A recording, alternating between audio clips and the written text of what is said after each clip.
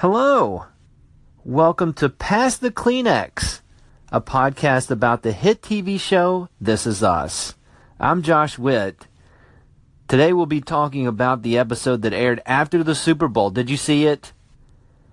Oh, so good. So sad and so good. Very emotional. That guy. Can you believe that guy? Oh, it just tears your heart out. And the lady said that thing to the other lady. What a good show. I'm sorry. This is actually Unreasonable Doubt, a podcast about West Virginia University basketball. Episode 24, Oklahoma. Follow me on Instagram at Burning Springs. Email unreasonabledoubtwv@gmail.com. I have no emails to read. The well has run dry in the email department. So please rain your emails down to unreasonabledoubtwv@gmail.com. Facebook, type in Unreasonable Doubt. The podcast page will come up. Hit the blue thumb, like it. Follow the podcast there. I saw my father-in-law this evening. He said, "So Josh, how's the game going to go tonight?" And I said, West Virginia's going to lose. Probably by double digits. They have the flu, don't you know? And he didn't he didn't call me out. Because who in their heart of hearts thought West Virginia was going to win this game? Hopefully the players and the coaches, because that's what matters. But as a fan, Oklahoma's really good at home. West Virginia beat them in the first matchup. West Virginia was in Morgantown on Saturday. Fly to Norman, Oklahoma. A lot of players have the flu. So a lot of things working against West Virginia. And they come out and win 75-73. What an amazing game. So many things happened in this game that luck is not the right word, but it was just one of those games where the ball was going to West Virginia in like fumble situations or the loose possessions. West Virginia got most of them. Oklahoma missed some wide open opportunities. And West Virginia did just enough to win. And it doesn't matter later what it looks like tonight. They sweep Oklahoma for the season, which is amazing. I don't even know who to give the MVP to this game.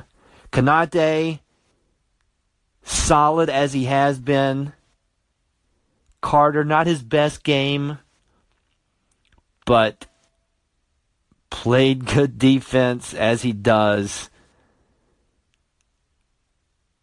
Lamont West, welcome back.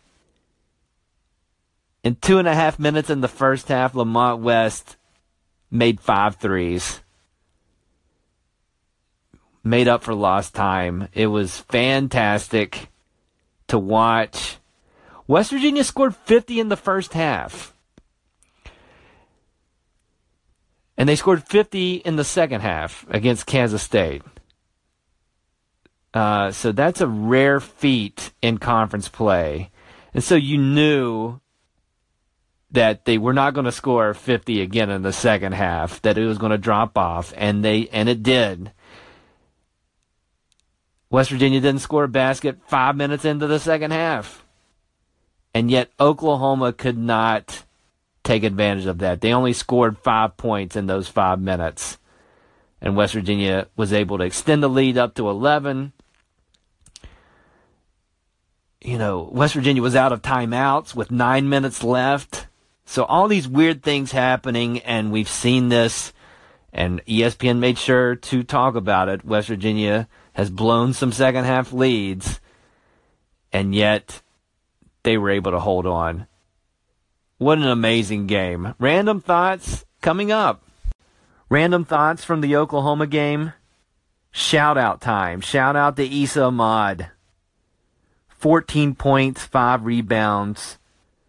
He only turned the ball over one time, which is something he struggles with. But West Virginia only scored 25 points in the second half. Points were at a premium. And Issa, late in the game, when the game was getting tight, made 2 big shots. First, he made the top of the key jumper. And then the next trip down, he got the ball at the top of the key, did the shot fake, drove with his right hand, and slammed the ball, which almost woke up my family. Not him doing that, but my reaction to that. It was an inverted scream that still was loud enough that I was concerned about waking everybody up in the house. Made the free throw, 1 of 2 late. Played good defense throughout. I thought much better than what we've seen the last few games from him. So shout out to Issa. Shout out to Daxter Miles. He's had the flu. Now he's coming off the bench. He's a 4-year starter. So he could check out with, and pout about not being in the starting lineup. And probably some of it has to do with not having his legs and being super sick.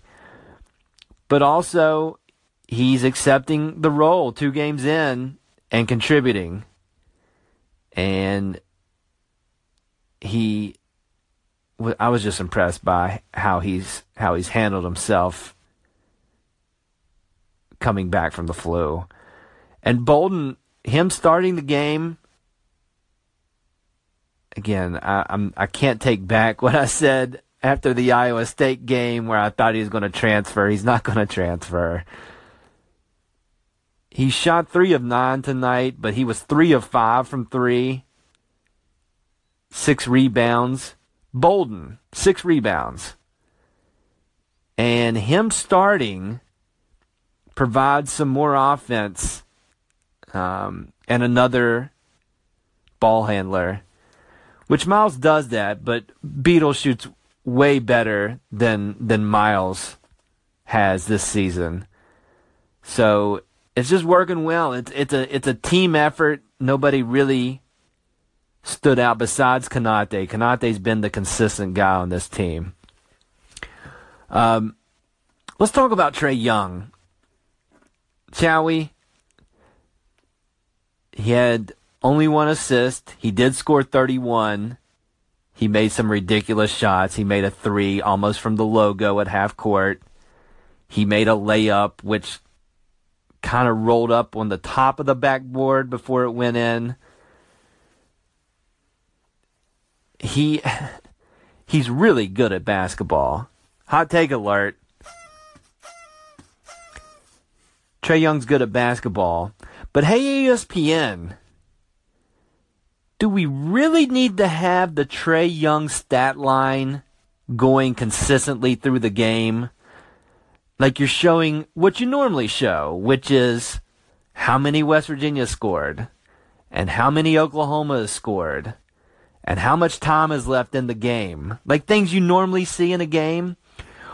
And then every once in a while you see a stat line and then it disappears. They added to the little rectangle at the bottom the Trae Young rectangle, which is over the top. It's too much. And it had 3 stat lines that they were following with Trae Young. Obviously points, assists, which for most of the night was 0. He got 1 late. And turnovers. Which is, I don't even understand that. I'm trying to wrap my head around why somebody would want to know how many turnovers he has. It's just, they're going overboard. After the game, if you watch SportsCenter, they had the Trae Young highlight reel. Chill it out, ESPN. Final thoughts coming up. Final thoughts for the Oklahoma game. I don't have any emails sent to unreasonabledoubtwv@gmail.com. So I wanted to spend some time this episode to give some podcast recommendations. Maybe this is the only thing you listen to, podcast-wise. This is your first podcast, or maybe you listen to a bunch of them and are looking for more. Here's a couple of ideas. One, there's a new podcast from my friend Jamie Eads called The Drum Shuffle. Jamie is a musician. He's a drummer. He plays in bands. He has for a long time.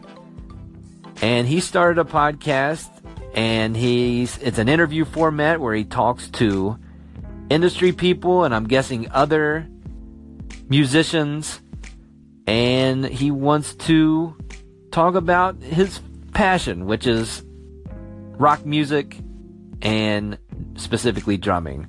So if that is of any interest to you, check out his podcast on Apple Podcasts. It's called Drum Shuffle. Check it out. Rate and review that. The other one is on Anchor, and it's called Nathan's Weather. So if you download the Anchor app, of course, listen to Unreasonable Doubt, but also look for Nathan's Weather. This is a podcast that's pretty self-explanatory. There's this guy named Nathan. He lives in Kansas, and on his podcast, he tells you what the weather is like where he lives. And it's fascinating. He also invites people to call in to his station with their weather, where they live. And so you get weather forecasts from Kansas and from different countries, and people tell you what the weather's like where they live. Nathan will also pull your weather forecast for where you live.